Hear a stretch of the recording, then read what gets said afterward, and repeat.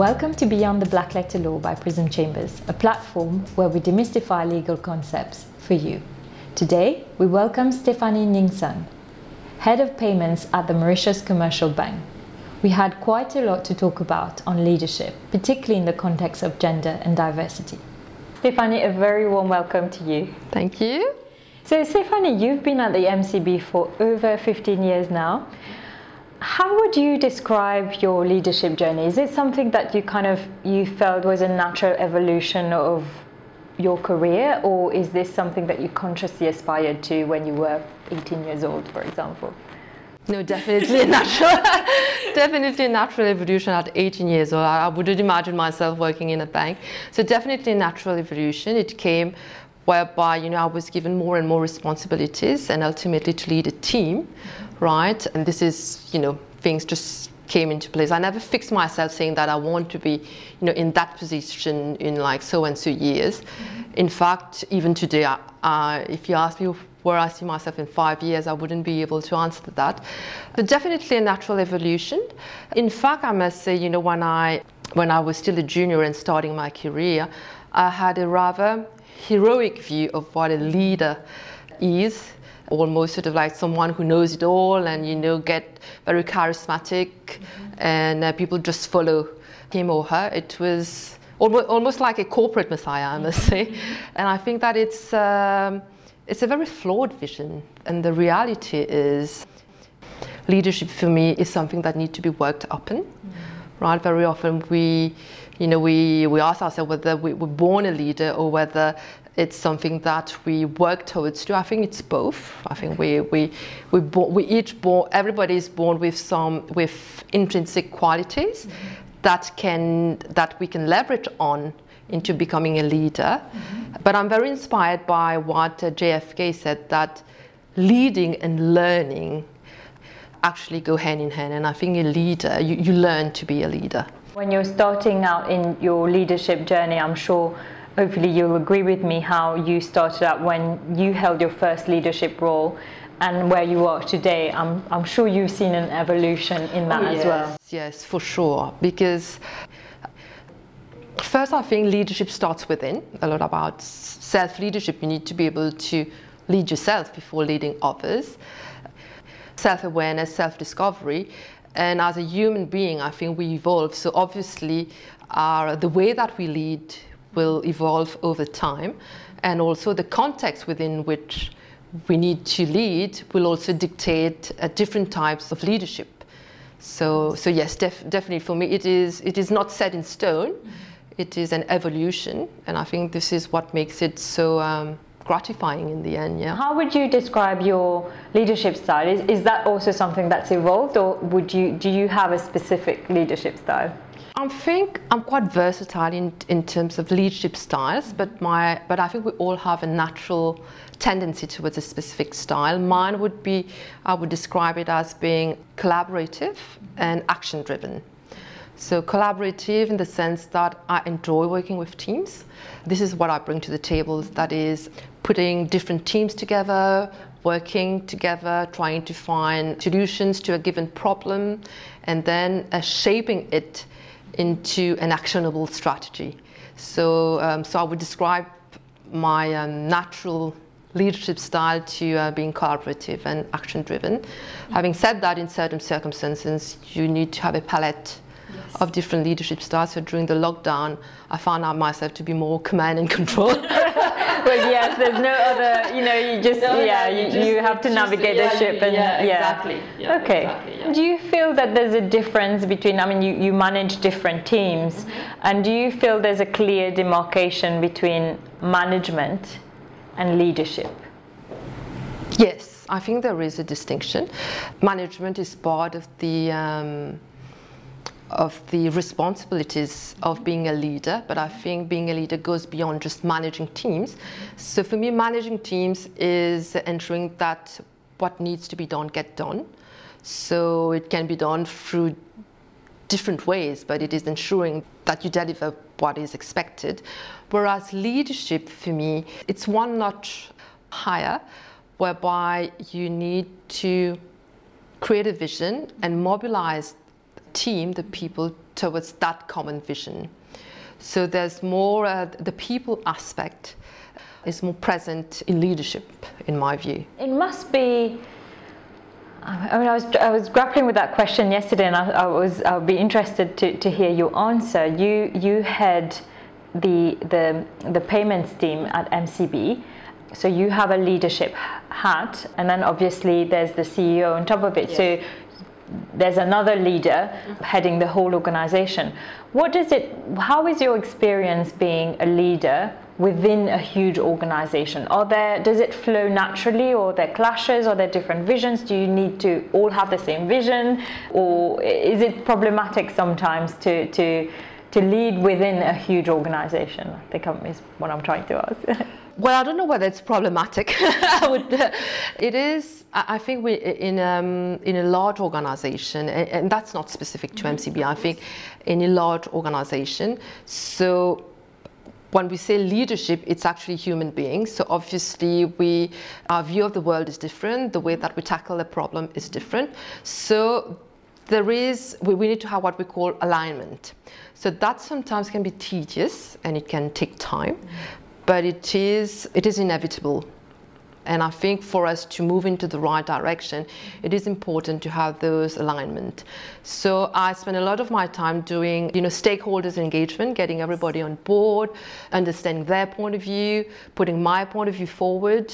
So that takes time, but it is necessary in the type of environment like large organization. Also, I think what may differ from, let's say, an SME. So in large organization, there are explicit and implicit processes. Yes. So sometimes you need to know how to read between those explicit and implicit way of working and trying to put your points across, and how decisions also are taken. So I think this is what happens in large organizations. And do you think that a leader, because as you mentioned SMEs, and that's what made me think of this question, do you think a leader needs to have a natural flair have an entrepreneurial spirit? Or do you feel that there are different types of leaders and you don't need to have that sort of drive to inspire in order to be a leader? Can you just be a really good manager, for example, to lead? Well, on the entrepreneur question, I think it depends on what is the task at hand, and what types of teams you're leading. It all depends on the context. So to your question, I don't think there is a definite set of answer, but for sure, I think a leader need to communicate. I think you need to communicate to your teams, and you need to give a sense of direction, and also a sense of purpose. And I think that the younger generation, at least, they want to have that sense of purpose, to understand, why we're doing it, and a leader need to be able to go beyond just the task at hand, and rise above it. I want to pick up on what you mentioned about the younger generation, because that's something I think which all of us are grappling with at the moment, the expectation of the Gen Z. And I think their expectations are probably very different to what my expectations were, or the generation before me, what they expected of a leader.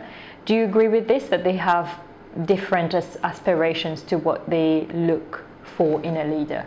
Yes, I think that there are some differences, and there are, of course, also some similarities. In terms of differences, so by Gen Z, we're saying the newcomers into the workplace, right? They expect open and transparent communication, right? And feedback. I think they want to have feedback, like how they're doing, what is expected. They also, their relationship to authority is somewhat different, maybe to my generation. So if they don't agree, they want to have a space, to be able to safely say, what they think about a given situation. They expect flexibility. We're in the deep of that, about what is the new workforce. I think this is among their expectations. Diversity for them is a given. It's natural for them, all types of diversity, be it gender diversity or ethnic or sexual orientation. I think diversity for them is a given. And they want to understand, the why of what they're doing. So I think as a leader, you really need to articulate the purpose and the bigger picture and how they fit in. And they also want to know what's in it for them, right? Maybe my generation, the premise, the assumption is that, you work hard, you prove yourself, and, you just get going. But maybe they're asking the right question, like, okay, I work hard, but why? What is the ultimate? Yeah.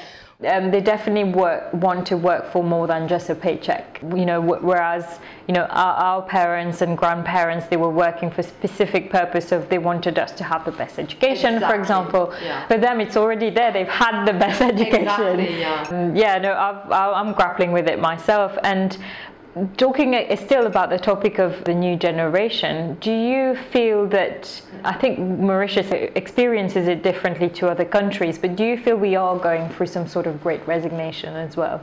I wouldn't say it's like great resignation like we're seeing in the US, but definitely there is, I am having difficulty into recruiting talent. I think, for specific roles varies whether it is tech-driven or in terms of business development types of roles.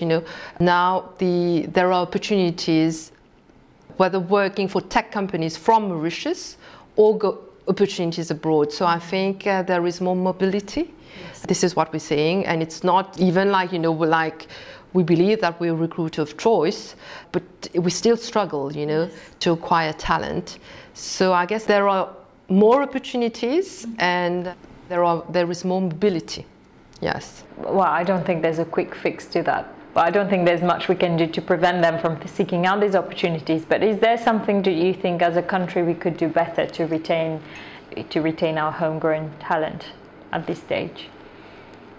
So one is having, giving opportunities and career path. Right, we won't be able to, prevent people grabbing opportunities. In fact, I think it's a good sign, and hopefully, those talent will have experience, elsewhere, and then come back like you did, and then that will be very good for the country. But I think having clear employee value proposition, be it in terms of career path, in terms of training, exposure, if people feel that they're still learning in their present job, that would keep them, wanting to grow and staying in the company, but still growing and still learning. Yeah. Do you think having a mentor would help? Do you think it's good to have a mentor? Oh yes, definitely. Personally, I haven't had a formal mentor-mentee relationship as to let's enter into a mentorship agreement, but I must say that I've been blessed and lucky, to have people who've really cared for me. The English word is care, but I think the French word bienveillance is more appropriate. And had your best interests at heart. Exactly. Yeah. So they come from a good intention and having as you say, your best interests at heart. And it helped me, and it's still helping me, to be able to reach out to those person, discuss, an issue, having a sounding board. Sometimes it's there just asking, the question and get you thinking into the right direction. So definitely I would encourage at any age to have a network where you can reach out, and if you can have a formal mentor, then yes, even better, even better, yes. You mentioned also diversity earlier, as you said that they take it as a given also, but obviously the way things are today weren't what things used to be 10, 20 years ago. Has gender ever been a hurdle in your career path, and how have you overcome it, or has it never actually really been an issue for you? When I started my career, what we're talking about, diversity, gender, etc., it wasn't really on the agenda. So to your question, no. I've never portrayed myself as a woman working in so-and-so industry, and the financial industry is still quite male-dominated. I've never positioned myself or viewed myself as that. I view myself as being Stephanie, and this is me. Be it I'm a woman or a man, so that doesn't make any difference. On the other hand, in hindsight, I think I would have gained, having more female role models while transiting in my career. I do remember sometimes in some meetings being intimidated by strong alpha males, right? And hence, to your first question, that was my perception and view of what a leader should be. I see. Yes. But as I said, it's the reality is you can have all types of leaders. But I've never restrained myself because I'm a woman. But now that I am more into a sort of I have more leeway to lead to decisions, so I am more in a decision-making position. I think that organization, we need to see how we can create an environment and a culture for both men and women to thrive, right? Because very often, the question that I ask myself is, whether I would be able to juggle family and work, right?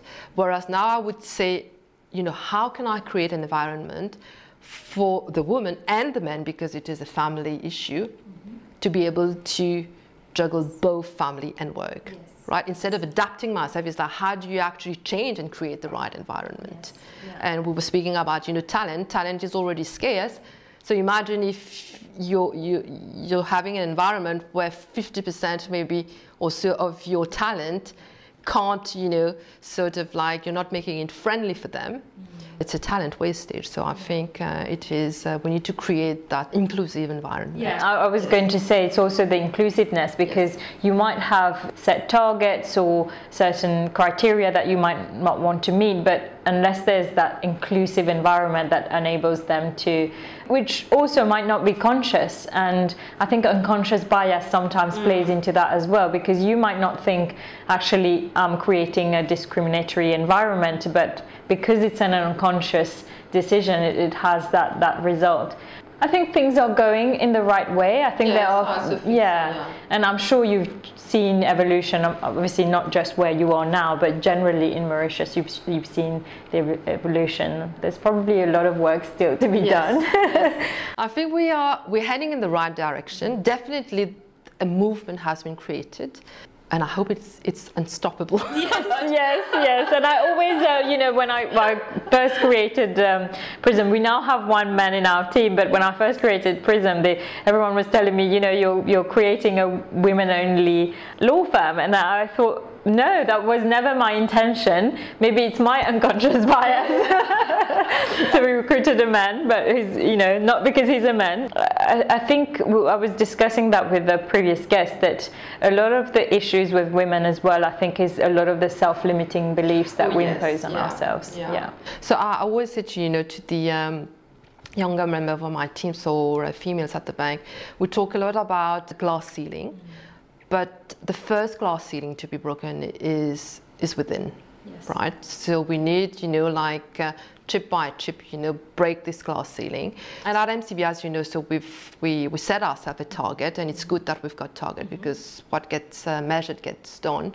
So we are doing, at organization and culture level, to make it more inclusive. So you talked about unconscious bias. So we did training to make people aware of unconscious biases. But also, working within. So we've just launched lean-in circles, so that, women, they create those lean-in circles, and they've got a network of peers where they can share experiences, grow together, encourage themselves. So I think it goes both ways. The organization needs to be inclusive and needs to ensure that the culture and the environment is, allow both men, women, or whoever, to give the best of what you can contribute, and also help the women to work on their self-confidence and on their, to be more daring. Still to this day, I struggle to find one man who says proudly, I suffer from imposter syndrome. But there are so many women that would just raise their hands again. I suffer from imposter syndrome. So I think it's this innate sort of societal conditioning as well that, you know, might be generational, that we have been conditioned to think that, you know, I always give this example of a woman would rarely dare to ask for a pay rise or to aggressively negotiate for their starting package whereas a man probably would feel a bit more bullish in doing that. Yeah. So there's all that unlearning to do. What would you say, you know, looking back at your leadership journey, has been one, the most rewarding time, and two, the most challenging time, personally? Now, I'm going through what we call, you know, a transformation project. So for me, it's a very rewarding project because it's like, you know, setting a new operating model, introducing new ways of working, bringing the teams together. So it's very gratifying. And very often I say, you know, like people ask me, you know, what makes you tick, you know, what makes you spark?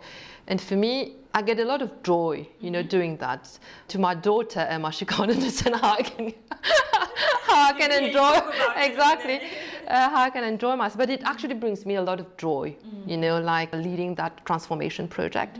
And it's also very challenging because the way that we're organizing ourselves is different. So we're adopting agile practices. That's in terms of teams organization, but also the challenges that we need to solve for, you know. So I'm into payments, more specifically, you know, digital payments. It's like, how do you make the country so it's at macro level, you know, cash light. A lot of problem solving, a lot of challenges, but a very gratifying journey, I must say. Wonderful. Do you feel that a lot of the joy that you get also has to do with how strong your team are, so how strong your support system is around you? Because I think it's one thing to have a big vision as a leader, but it's also, you know, that's one side of the story, but it's also the execution and implementation side as well. Did you have a good sort of support network in terms of your managerial team? Yeah, for sure. No, for sure. I wouldn't be able to do it alone. I always say that to my team, and I always tell them, you know, none of us is as strong as all of us. I always tell them that. And very often, you know, I know where we want to go. It doesn't mean that I know every steps, but with the teams, right, I know for sure that we can work it out. And more, you know, that's why I think the styles of leaderships need to evolve, because the problems to be solved are different, right? We talk a lot about, you know, VUCA environment. And as a leader, I mean, I can't say I know 100% what is happening, right? But as a team, and so my team and the wider team, right, if we put our heads and hearts together, I think we've got a much better chance of striking the solution. Wonderful. Right? Yeah. Stephanie, thank you so much for your time. I have got a last question for you before we finish today, and I've asked that of men and women. Okay. I always preface that question by that. As a leader, I mean, I struggle with it every day, so I'd love to hear about if there's any magic recipe. As a leader, how do you balance work and family?